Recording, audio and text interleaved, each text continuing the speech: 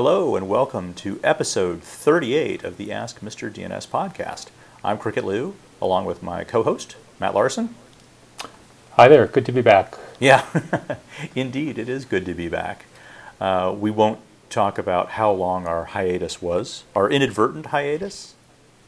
Well, we always say we're not going to talk about it, and then we proceed to just go ahead and talk about it. Yeah, I suppose that's a bit of a contradiction, right, to say we're not going to talk about something because we just mentioned it. Well, we could stop talking about it right now. Okay, let's do that. Okay. You recently went to a DNS-OARC meeting, which we will talk about fairly shortly, right? Yes, that was a good meeting. Yeah, should we go to the mailbag? The mailbag, which I might add, was awfully empty. It was not empty, but we had to go very far down. I don't think we have anybody to blame for that except ourselves, though. Yeah, you're right.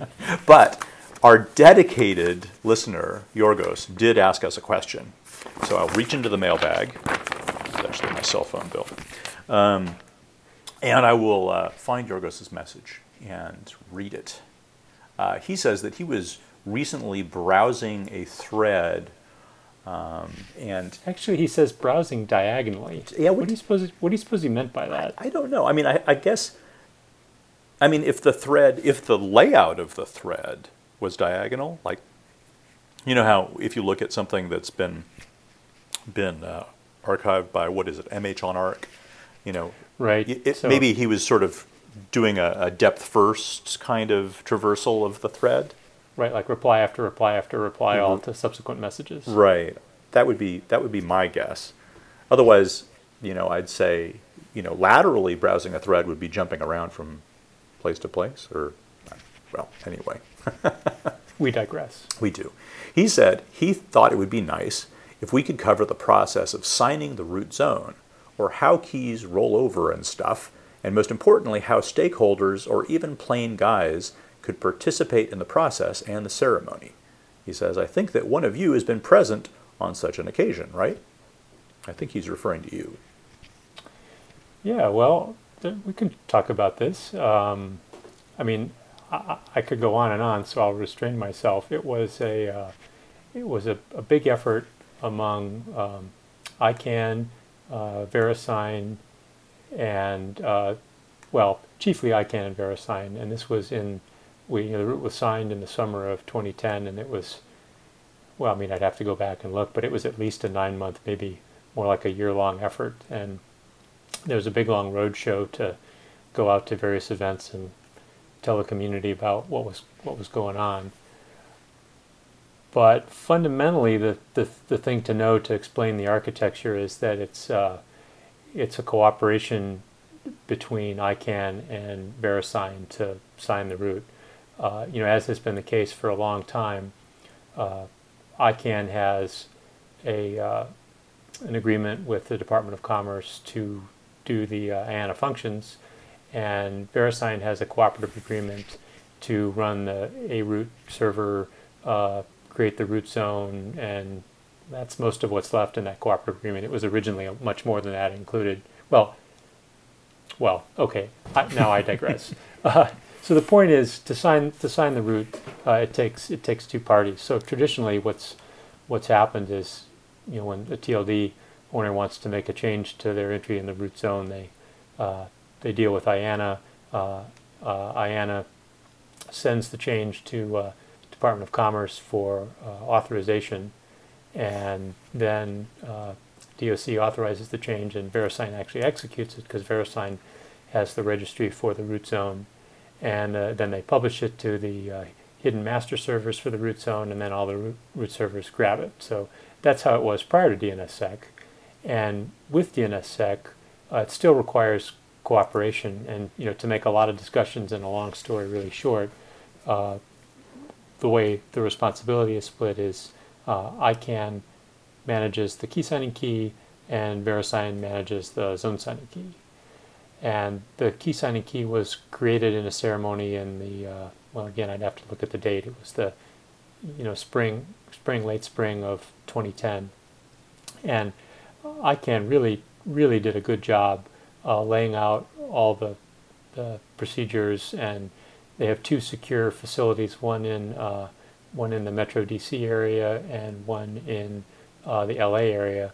They have these really quite involved, elaborate ceremony rooms, they call them, that have multiple layers of protection. I mean, you go through first you got to get into the facility where they have very serious looking people with actual, not just guns, but like automatic weapons, and then there's a door to get into the room, and that's a man trap, and then once you're in the room, then there's another door to get into where the safes are, and then you get into the safes and the hardware security modules, the physical devices that actually hold the keys.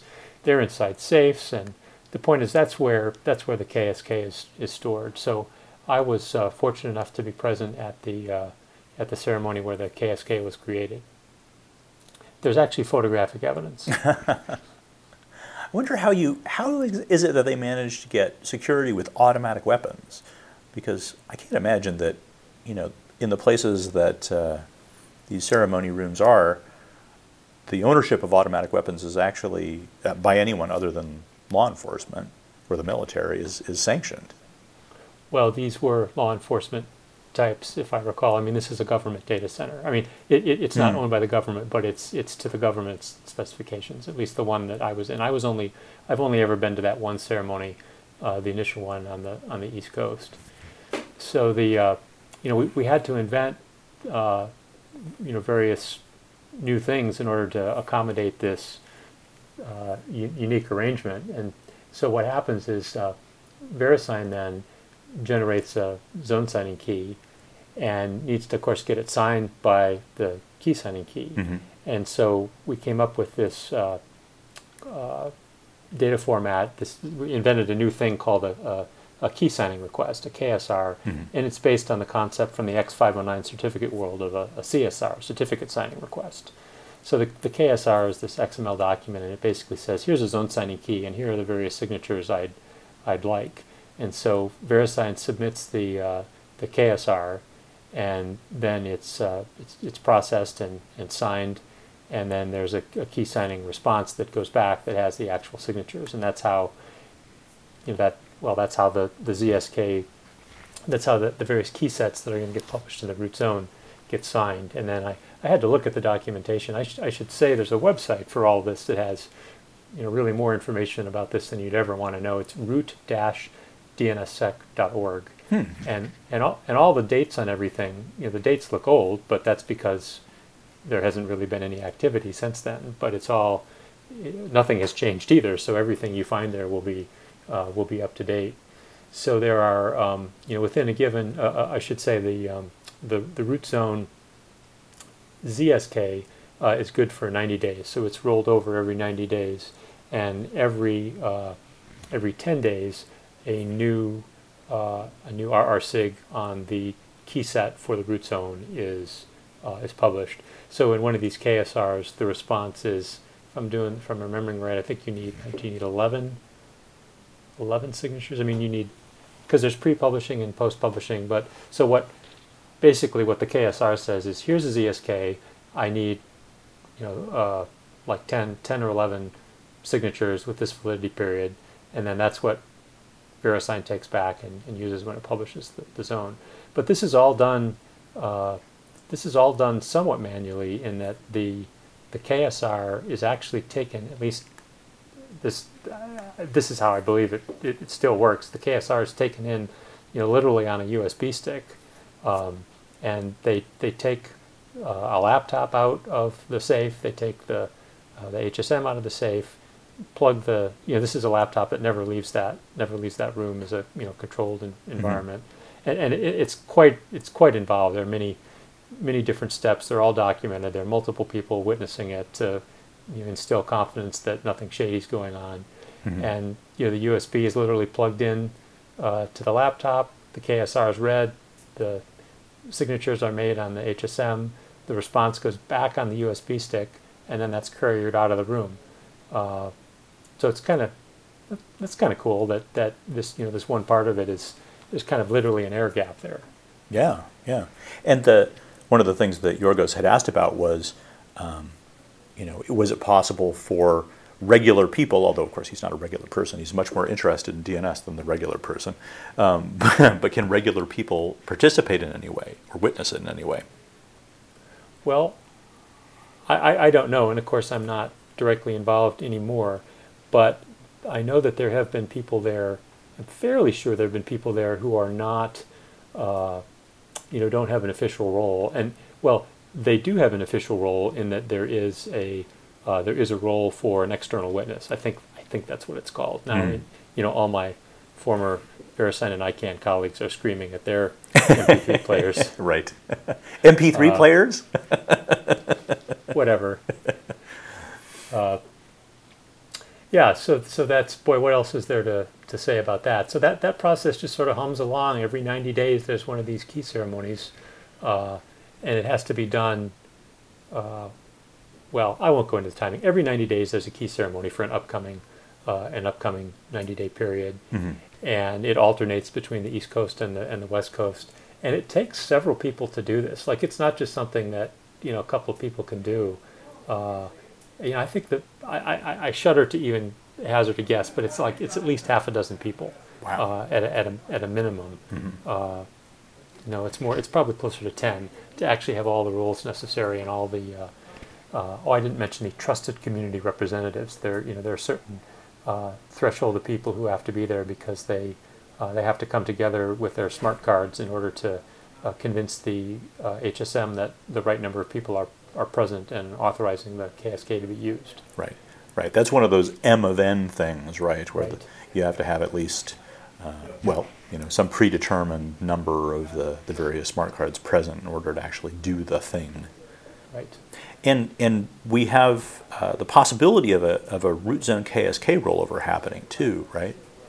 Yeah. Well, that was the one other thing I wanted to mention about this is that the root was signed in, as I said, summer of 2010, and we knew that the root zone KSK wouldn't last forever, and we gave guidance that it would be, the number 5 years comes to mind. I don't know if we said 3 to 5 years or 5 years or within 5 years, but 5 years is in there somewhere.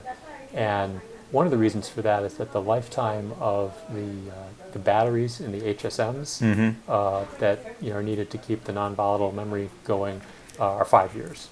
So we kind of thought, well, by the time we need new HSMs, because you don't just replace the battery, because you don't open these things up, right? Right. You have to you throw it away and replace the whole thing. So the thinking was, well, surely we'll be able to roll the key within 5 years.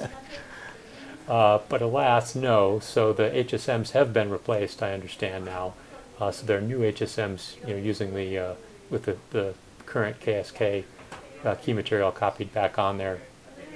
But there is an active plan now. VeriSign and ICANN have solicited some outside experts. And so I tweeted this from the OARC workshop, and that several of those people were there. I think it's like 6 or 7 people, and several of them were in Amsterdam at the OARC meeting, and were all on the stage. And Ed Lewis from ICANN was talking, and so they're basically experts to help advise on this process. So that the design for that and figuring it out how to do that is underway. I don't know what the timetable is, but like anything this serious, it's gonna take a while. And of course, there's great concern that you don't do this in a wrong way and mess up anybody who's validating. Right.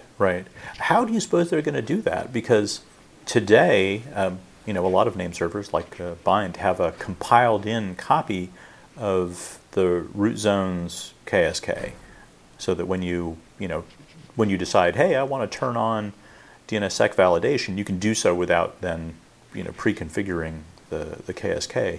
Not everybody would probably upgrade to a new version of Bind that might have a pre-configured new KSK.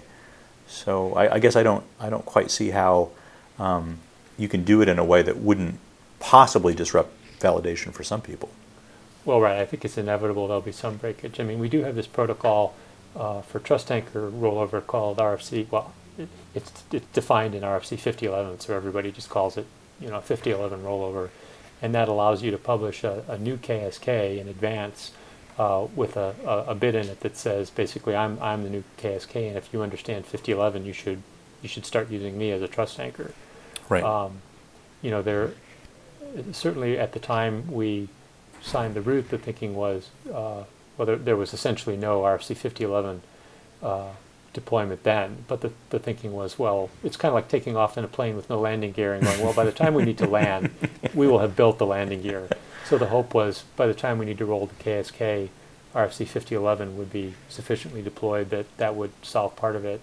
I don't have any stats on that. I actually have no idea how prevalent 5011 capable DNSSEC validators would be, how many there are. The other way is just kind of like we did with the root signing the first time. We went on a big road show, try to just get the word out. I think that's going to be the other part of this, is just really let everybody know, so that if you're even half awake in the DNS community, hopefully you'll hear somewhere that this important thing is happening on this day. Right. I think there are a couple of issues with assuming that 5011 support is going to save you. One is that there are, of course, name servers that support DNSSEC that don't support 5011 because 5011 came along fairly late. And if I remember the way that RFC 5011 support is configured in bind, it uses a different substatement than for trusted keys. So you use managed keys instead of trusted keys. So you would have had to have actively put a managed keys statement or something like that into your nifty.conf file. Yeah. Then the other issue is, what about? I mean, there are all kinds of other issues. Like, what about devices that are off the air? That are they're offline and brought back online because the 5011 semantics don't last forever. It's possible to miss rollover. Right. You have to actually see the new key introduced with bearing a legitimate signature by the private key that corresponds to the old public key, the old public KSK, right? Right. Yeah. Interesting. Well, that will be those will be interesting times. Yep. Yeah. So tell me more about DNS-OARC and how the meeting went. I wish I had been there. It sounded like a more interesting OARC meeting than some of the past ones.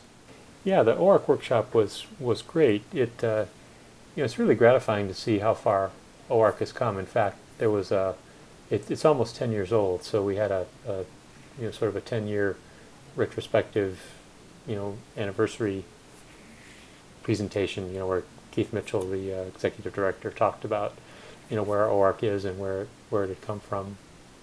And I got a plaque as a former board member, so that was very nice to be acknowledged.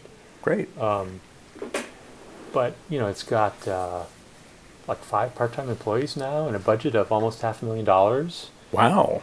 And the workshop itself was 133 people out of like 140 registered, so nearly everyone came. It's a fantastic turnout.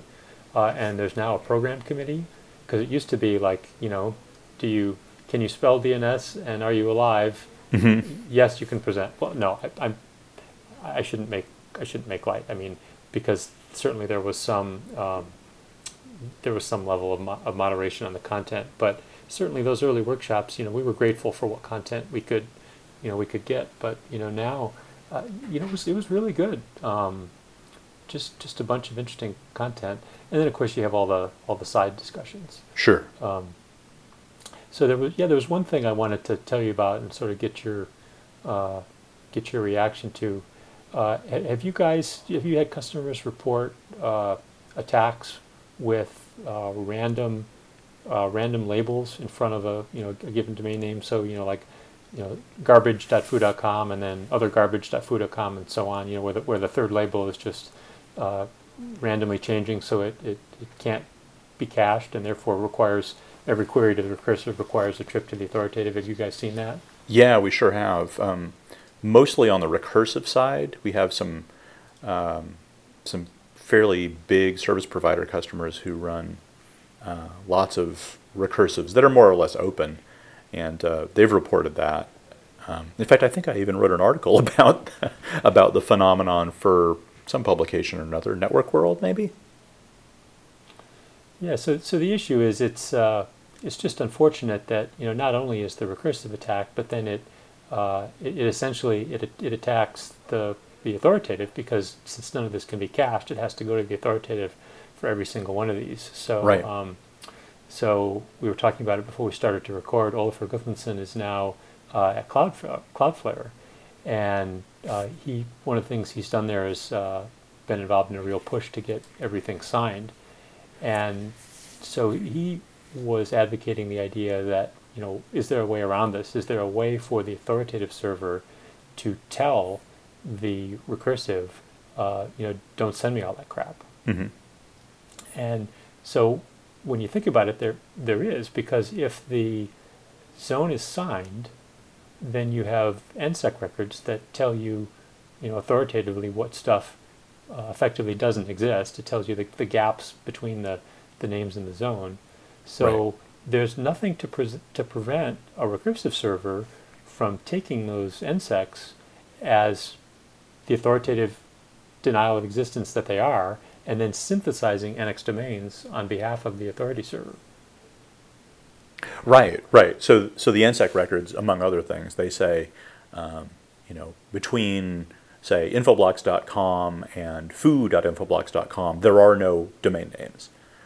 So if somebody looked up, aaaaaaa.infoblocks.com, and the recursive name server already had that NSEC record cached, a smart enough recursive name server could say, no, I have an NSEC record that proves that could not exist, right?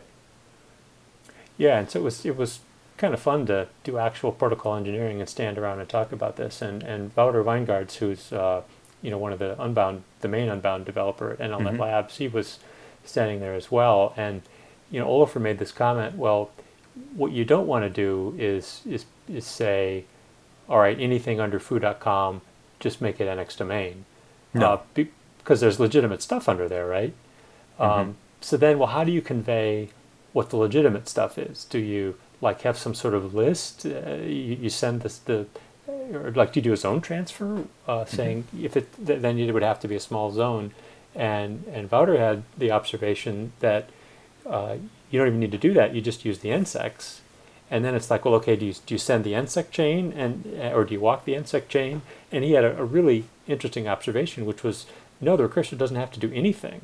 It's going to, based on the random garbage, if it's reasonably distributed, it's going to hit all the NSECs eventually. And so it just needs to be in this mode. Well, and this is what I want to talk to you about to get your reaction to this. So the presumption is, you somehow signal, the authority signals the recursive, all right, I want you to go into this aggressive NX domain synthesis mode for this zone. And as you acquire these NSEC records, then the recursive just starts to build a map basically of what doesn't exist.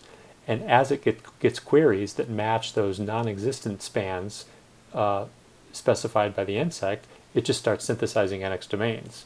And every new NSEC that it gets allows it to synthesize more NX domains until, if it's a small zone, then there's only a few NSECs, and you'll get them all in short order, and there you go.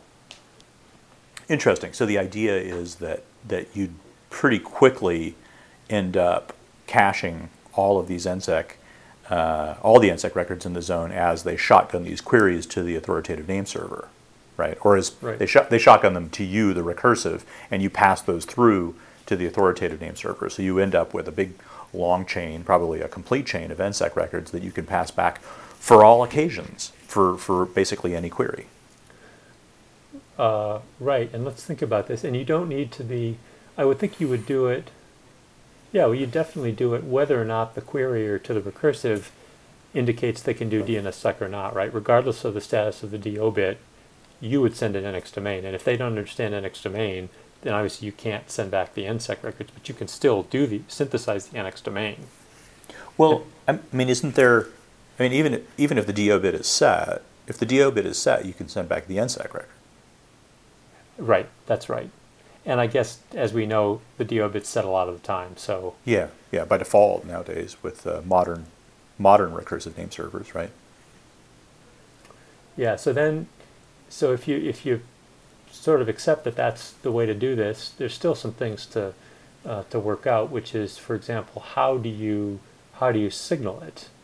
How does the authoritative server signal this? I mean, presumably you need DNS 0 option.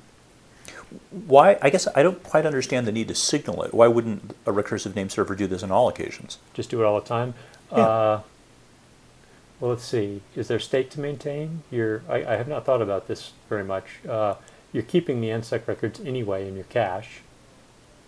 Right.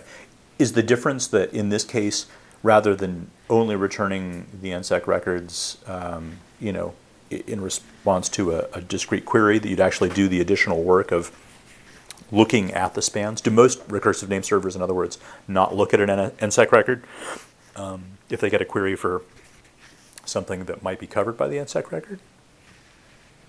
I don't know. It's into an implementation detail. What about negative caching? Because the other thing, so that was the other thing that I wanted to talk through is then how long do you do this? I guess you would do it for the duration of like the TTL of the NSEC record, which means that you're basically, it's the same effect as negative caching in that you blind the recursive to the appearance of new data in the zone for as long as either it's negatively caching or in this case, in this particular mode.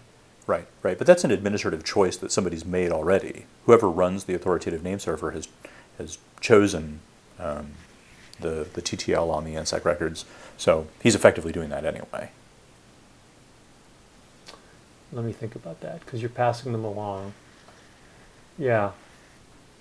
Well, yes and no. To the extent that anybody uses the NSEC records beyond just one time, right? Like if all you do is, if you use them in isolation, where it's like you get a negative, so you're a DNS validator, you get a negative response, it's got NSEC records, you go, yep, they prove it, I believe it, and you're done. If you never reference them again for any kind of NX domain synthesis, then effectively the TTL doesn't really matter, right? You've only used them one time. But it's certainly perfectly valid to imagine that someone might reuse it, at least for the same Q name, for the same RR set, right? That somebody might say, I'm a recursive name server. I've cached, this NSEC record that I got when somebody tried to look up X. If somebody tries to look up X again, the recursive name server could pass back the same thing, right? Well, that's absolutely true. Or it could. I mean, I wonder. Again, implementation details. I have a feeling we're approaching screaming at the radio territory again. But I don't know. Okay, so a validator, in any validator, it gets a response from the authoritative server, does the validation, returns the appropriate response to its querier. Then what if it gets the same query again? Does it cache the validation status, or does it do the validation again? You see what I mean? I don't know. I mean, it's already been securely proven once, so you'd think it could just say, hey, that was proven. I don't need the overhead of keeping the NSEC record around. But of course, having the NSEC record around would enable you to do the sort of DDoS protection that we were talking about. Well, you would want it seemed to me you'd keep the NSEC because if anybody asks you with the DO bit, you want to have it there to give it out. So you could simultaneously keep the NSEC record in your cache, but then also cache separately the fact that, okay, for this RR set, I've already validated it. Well, of course, because we're definitely into screaming at the radio territory, because I'm thinking back to the standards documents that I myself helped write, and they yes, you're supposed to remember that. I'm sorry, folks. You can, I hope you didn't strain your voices with the screaming. We're getting older, you and I. Yes, we are. Well, I almost feel like we better leave this topic before I do any more damage to my reputation. Yes, I can only say I wasn't there. I didn't help write the RFCs. But yeah, we should move on. But it sounds like a very interesting idea. I like it. Yeah, so I would imagine coming soon to an internet draft near you. I don't know, who's going to write it up, but yeah. So what else is going on with you? Well, a fair amount of time on the road. About to head off to Sydney and Singapore, which are both great cities, and then in June, Madrid, Rome, London, Zurich, and then home. Wow. So we're actually going to be in Europe in June as well. We're taking the family to Copenhagen and Stockholm. Oh, very nice. Yeah. Yeah, I was in Copenhagen last year, I think, and oh boy, I do like that city. And Stockholm too. Stockholm. Yeah, I like them both. I've been to Stockholm, within the past few years. I haven't been to Copenhagen in literally 20 years, almost 20 years. So it'd be good to go back. And we'll be there at midsummer, like literally on June 21st. Excellent. Yeah. Yeah, I looked it up. It's just insane. There's like, I don't know, the sunset. Well, I shouldn't say because I can't remember. But there's like 5 hours of night or something crazy like that. I've been there. I was in Stockholm once in June, not over midsummer, but I remember it's sort of disorienting. Yeah. Yeah. Well, when I was working, when we were working with Men and Mice, and then later when I was working for Men and Mice, didn't we went to Reykjavik in the summertime, didn't we? That was, I want to say, it was September. Okay. I've definitely been there in the summertime, and that's a very interesting experience. You've got to have blackout shades for your hotel room, or you don't get any sleep. Yeah. Well, what do you think? Is that an honest podcast there? I think it is. You want to take us out? Sure. So thank you, everyone, for your patience and for listening this far. And we would love to have some actual questions in the mailbag to answer so that we don't have to talk about possible DNS protocol extensions and test our poor memories.